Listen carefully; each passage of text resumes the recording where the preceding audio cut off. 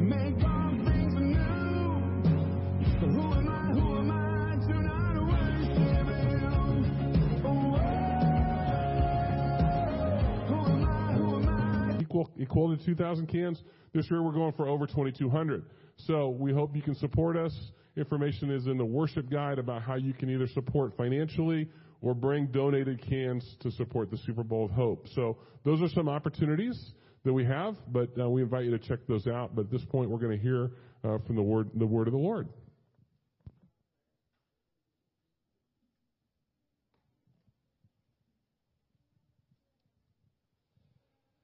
The Scriptures tell us that God's Word is sharper than a two-edged sword, piercing even to the bone and marrow. At FCC, we believe that God actively speaks to us through the reading of His Word. So with this in mind, please turn in your Bibles to Matthew 5, verses 17, or you can follow along on the screens behind me. Matthew 5. Do not think that I have come to abolish the law or the prophets. I have not come to abolish them, but to fulfill them. For truly I tell you, until heaven and earth disappear, not the smallest letter, not the least stroke of a pen will by any means disappear from the law until everything is accomplished. Therefore anyone who sets aside one of the least of these commands and teaches others accordingly will be called least in the kingdom of heaven. But whoever practices and teaches these commands will be called great in the kingdom of heaven. For I tell you that unless your righteousness surpasses that of the Pharisees and the teachers of the law, you will certainly not enter the kingdom of heaven. Please pray with me. Lord, we thank you for your word, that it cuts to our hearts and convicts us, but that you also give us grace and mercy and a path forward. I ask you just to open our hearts and our minds to hear the word to you, the word from you to us through Pastor Doug. In Jesus' name we pray. Amen.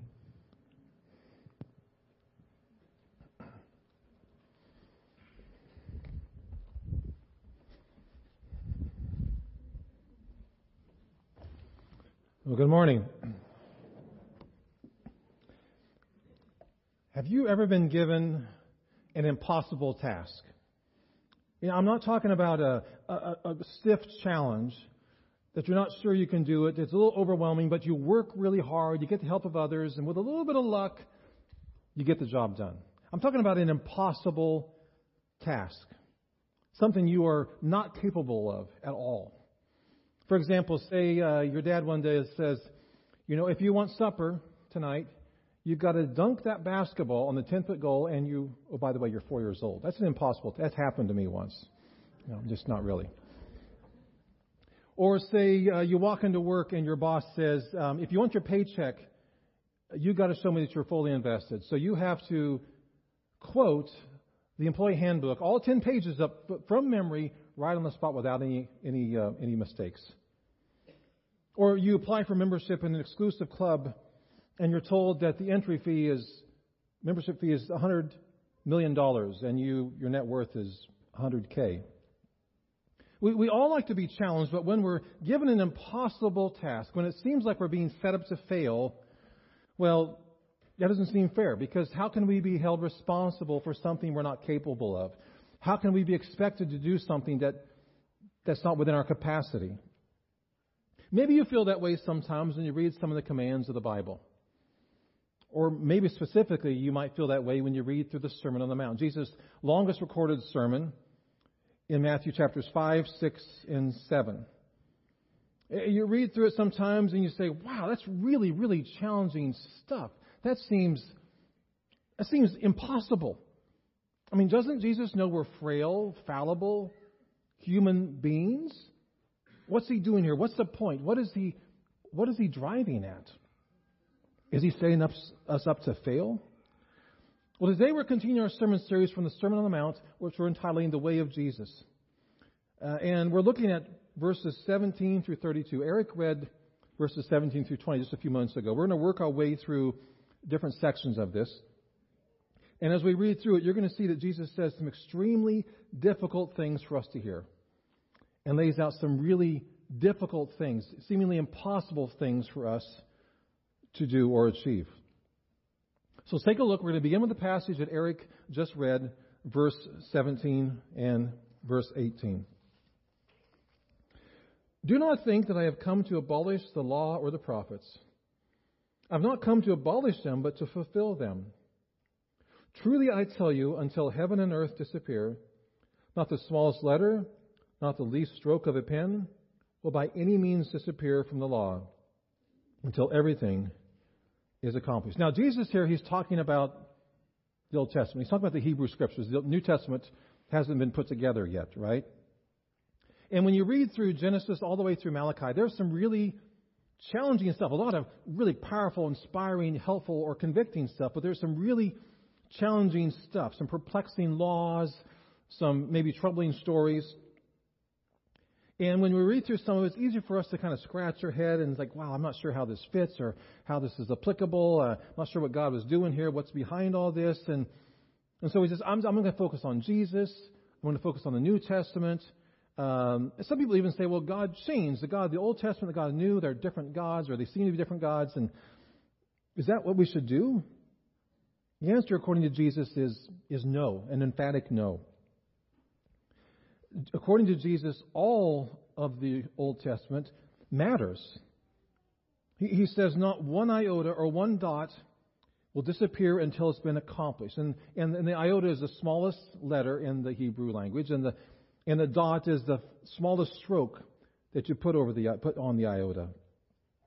Jesus says the whole Scripture, the whole of this Scripture, it matters.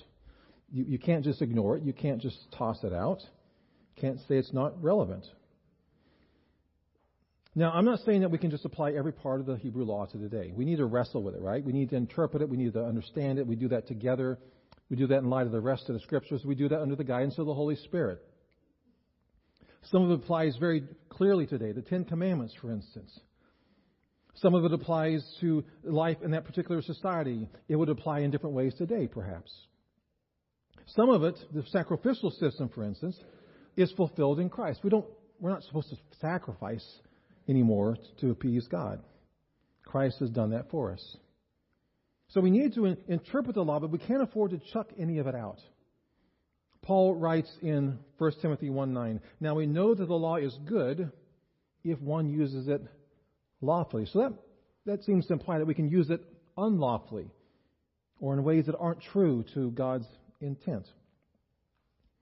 The law, does it do? It shows us a picture of who God is. It gives us a picture of His holy perfection. It shows us how far short we fall of His perfection. It restrains us from doing evil. It says, don't do this, avoid this. And it shows us how to live lives that are pleasing to God.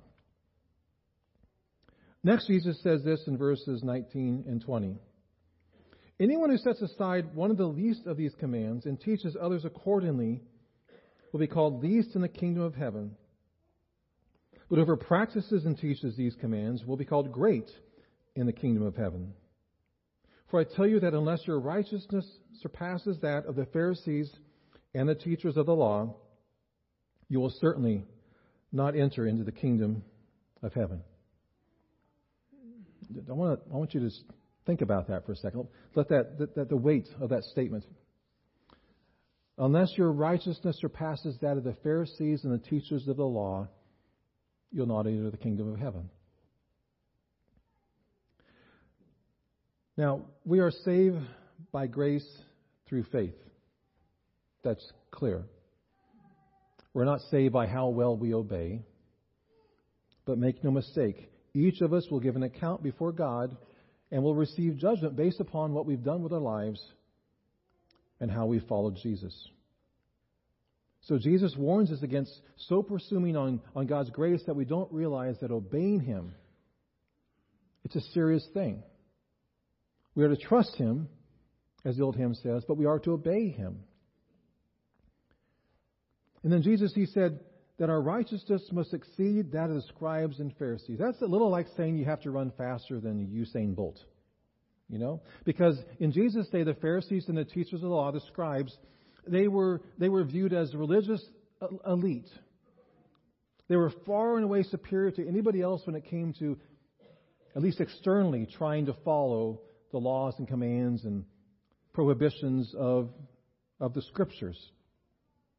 They made obedience the focal point, the master passion of their lives. They figured that the law contained 249 commandments and 365 prohibitions. They tried to keep them all. I mean, how can anybody do better than that? The crowd must have thought, what? That's not possible. It's just not possible for us to outdo them. And it was impossible unless we receive grace from above. Because left to ourselves, we will never be able to meet the entry standards of the kingdom of heaven. Just not possible.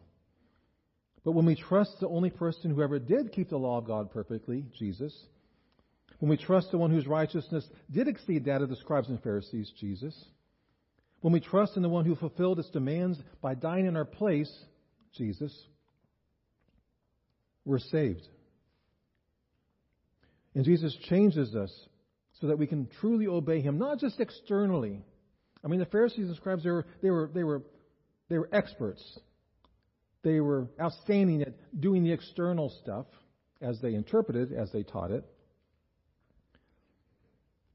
But Jesus is concerned about the internal, the motives, the condition of our hearts.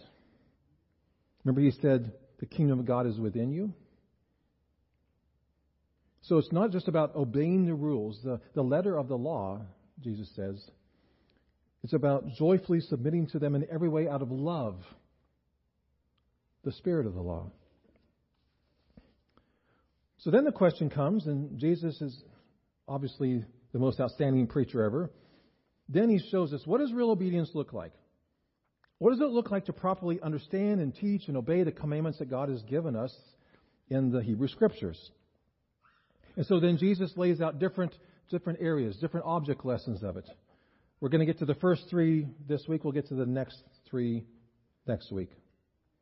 And the 3 areas that He looks at is practical areas in our relationships, the area of anger and strained relationships, the area of lust, and the area of divorce. Let's pick it up in verse 21. The first area, example 1, the area of anger and relationships. You have heard that it was said to the people long ago, you shall not murder. Anyone who murders will be subject to judgment. But I tell you that anyone who is angry with a brother or sister will be subject to judgment. Again, anyone who says to a brother or sister, Raka, is answerable to the Sanhedrin. And anyone who says, you fool, will be in danger of the fire of hell. Therefore, if you are offering your gift at the altar, and there remember that your brother or sister has something against you, leave your gift there in front of the altar. First go and be reconciled to the person, then come and offer your gift. Settle matters quickly with your adversary, who is taking you to court. Do it while you're still together on the way, or your adversary may hand you over to the judge, and the judge may hand you over to the officer, and you may be thrown into prison. Truly I tell you, you will not get out until you have paid the last penny. So in these 3 examples, and the 3 examples next week, Jesus has a kind of a 3-part pattern. He repeats it over and over. First He says, you have heard that it was said. In other words, He's saying, you have heard from the teachers of the law, you have heard it from the Pharisees. This is what this Hebrew Scripture means. This is how you apply it. Some of the understandings were correct. Some of them weren't. Which underlines an important thing for us to remember, is that when we look to Scripture, when we come to Scripture, we must make sure that we understand clearly what it's saying. If we don't understand the Scriptures properly, well, we're done before we even start. The second thing Jesus does in this 3-part pattern is then He will say, you've heard it said this, but He says, but I say to you. In other words, Jesus says, I say to you, this is the true intent of the law. You know, if we're not careful, we'll think that Jesus is contradicting what the Hebrew Scriptures say. He isn't doing that. He's unpacking the idea that He gave us back in verses 17 through 20. He's not abolishing. He's not changing even the slightest detail of the law. He's fulfilling it. When He says, but I say to you, it means He's interpreting the law. He's claiming authority to properly interpret what the law actually means. He gives the true intent. Not just the letter of the law, but the spirit of the law. And then finally, the third part of what he does in these three examples, then he gives a practical example. Next steps of what it looks like when you live this out. Sort of where the rubber hits the road. In the case of anger, this is what it looks like. He says, you have heard it said, do not murder. Well, that's pretty good, right? I mean, that seems accurate. Jesus says, but I say to you, and what he's doing here is saying, we shouldn't murder, yes, but he goes deeper. He says the real issue with murder is that the act of murder comes from a homicidal heart. Being angry and insulting somebody reveals we have the same problem in our hearts that a murderer does. We just haven't acted on it externally. And then what it looks like in real life. Jesus gives three examples. When you're angry with somebody else, you're liable to judgment. When you call somebody else a moron or insult them with contempt, we find ourselves maybe in court. And when we call someone a fool, we're in danger of hell. So in short, God cares about more than the physical act of murder. It's not just enough not to murder somebody. God cares about our hearts, about our motives, about the condition of our hearts in regard to other people. And basically, if you're holding on to resentment and anger and contempt, you've planted the seed of murder in your heart. What's Jesus doing here? Elsewhere, later on in Matthew, Jesus explains that the law is summarized in two commands. Remember what they are? Love the Lord your God with all your heart, soul, strength, and mind. Love your neighbor as yourself. Jesus says, this is why the law exists. All of it is encompassed in this. It's a field manual on how to do this. That's what the law exists. It shows us how to do this. I mean, you look through the Old Testament and the prophets were continually calling for Israel to follow God. Not just externally, but internally, from the heart. God doesn't want us just to refrain from killing people while wishing they were dead in our hearts. He wants our inside and our outside to match. He requires more than our external obedience. He wants us to love Him and others from the heart. This is a tough one because we all sometimes struggle with conflict and resentments and frustration and resentment because of hurts, pains, traumas. And conflict leads to the destruction of relationships and families. And Jesus talks about this quite a bit in the Gospels. And I've seen why. Because as a pastor, I've seen countless people who have struggled with issues like this. And they resented and nursed anger. And eventually it leads to a marriage that's struggling. Or children who are hurt by it. And people who have nothing to do with the situation, they get the shrapnel that flies out when a marriage explodes. Or when a relationship explodes. That's why Jesus urges reconciliation. Jesus says, if you have an unreconciled relationship, do everything in your power to make that right. Now, of course, it takes two people. And the other person may not be willing to reconcile, but you do everything you can. Treat it as a matter of extreme urgency. So let's get practical. Are you nursing a grudge against somebody? Forgiveness is hard work. But Jesus says we must. We must do the hard work of releasing resentment and pursuing reconciliation. Condition of our hearts. It's at stake. Example 2. Verse 27. You have heard that it was said, you shall not commit adultery. But I tell you that anyone who looks at a woman lustfully has already committed adultery with her in his heart. If your right eye causes you to stumble, gouge it out and throw it away. It's better for you to lose one part of your body than your whole body to be thrown into hell. And if your right hand causes you to stumble, cut it off and throw it away. It's better for you to lose one part of your body than for your whole body to go into hell. So here we see the three-part pattern again. Jesus says, you have heard it said, don't commit adultery. Again, that's pretty good. They've got an accurate understanding of the law. Then Jesus says, but I say, the true intent isn't just not to commit adultery. It goes deeper, he says. The true intent, the real issue, is that the act of adultery comes from an adulterous heart. In other words, looking at somebody lustfully puts us on the path to adultery. And he gives us an example about a man and a woman, but it applies both ways, both genders. And then Jesus tells us what it looks like in real life, how to respond to this, an action step. He says to take radical action. Eliminate whatever tempts you to gaze inappropriately. Deal with this sin forcibly.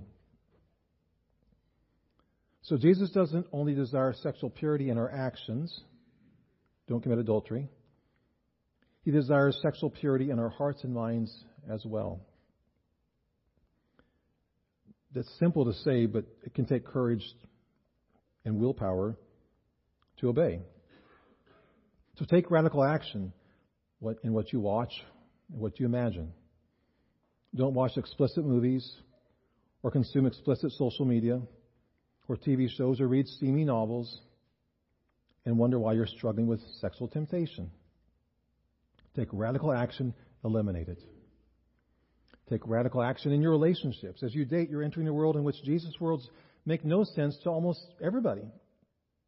Commit to finding somebody who not only loves these words of Jesus, but loves Jesus. Take radical action in your dating relationships to not cross the lines that Jesus says not to cross.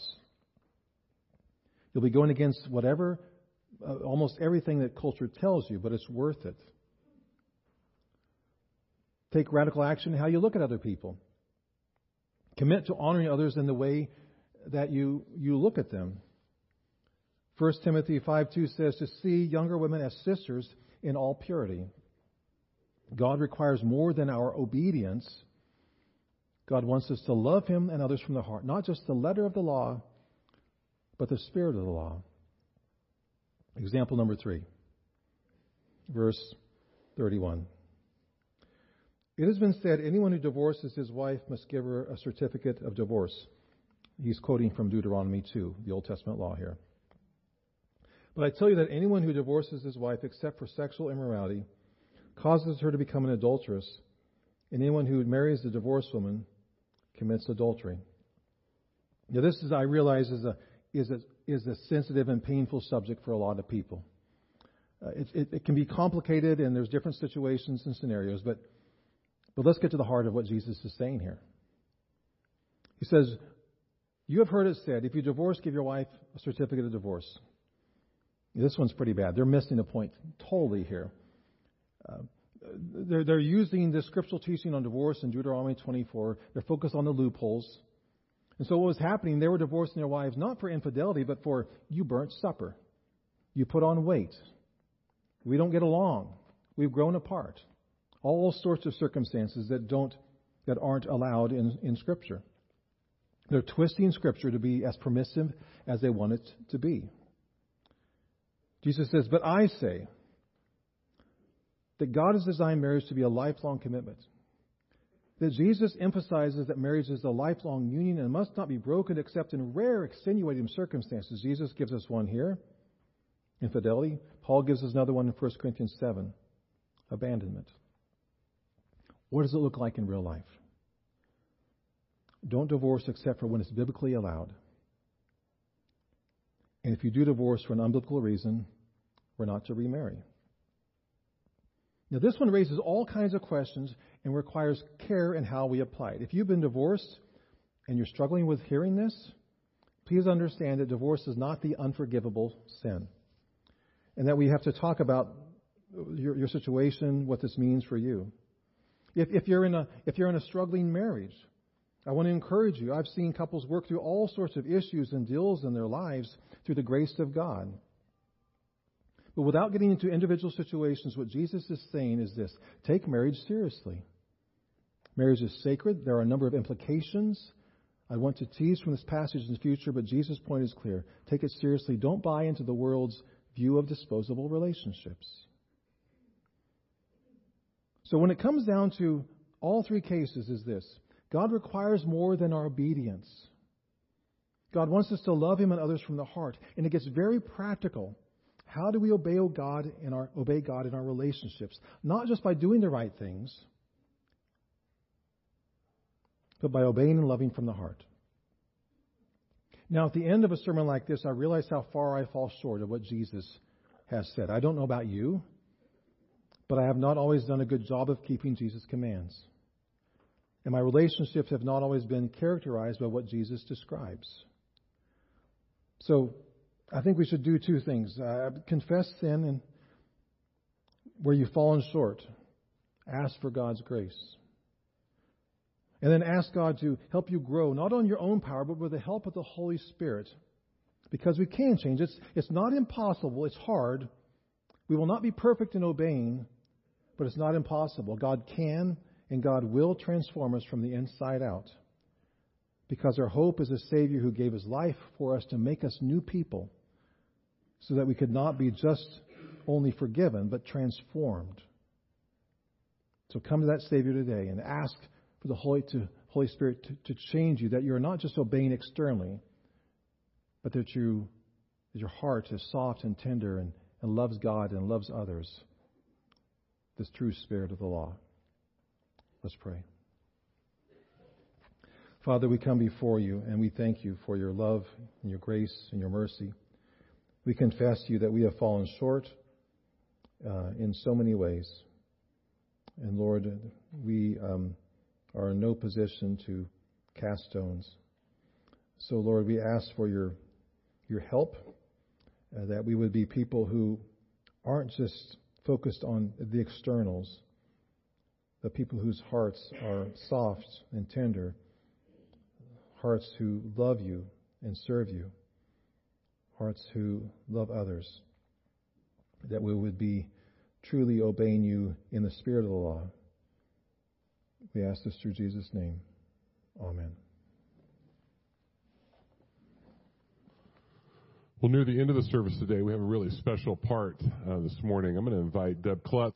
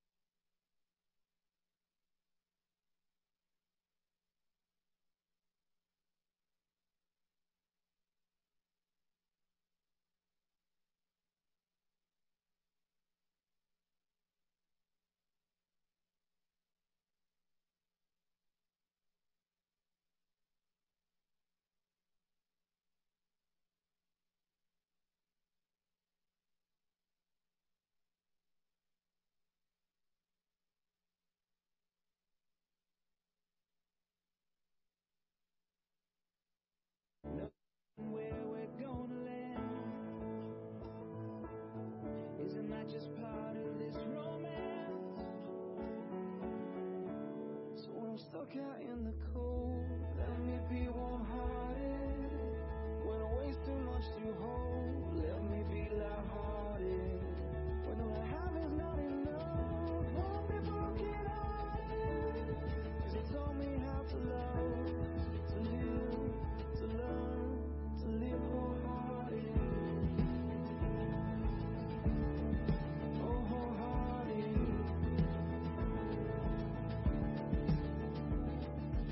Should we take the easy life? Should we take the smoother ride? No need to ask, I see the answer written in your eyes.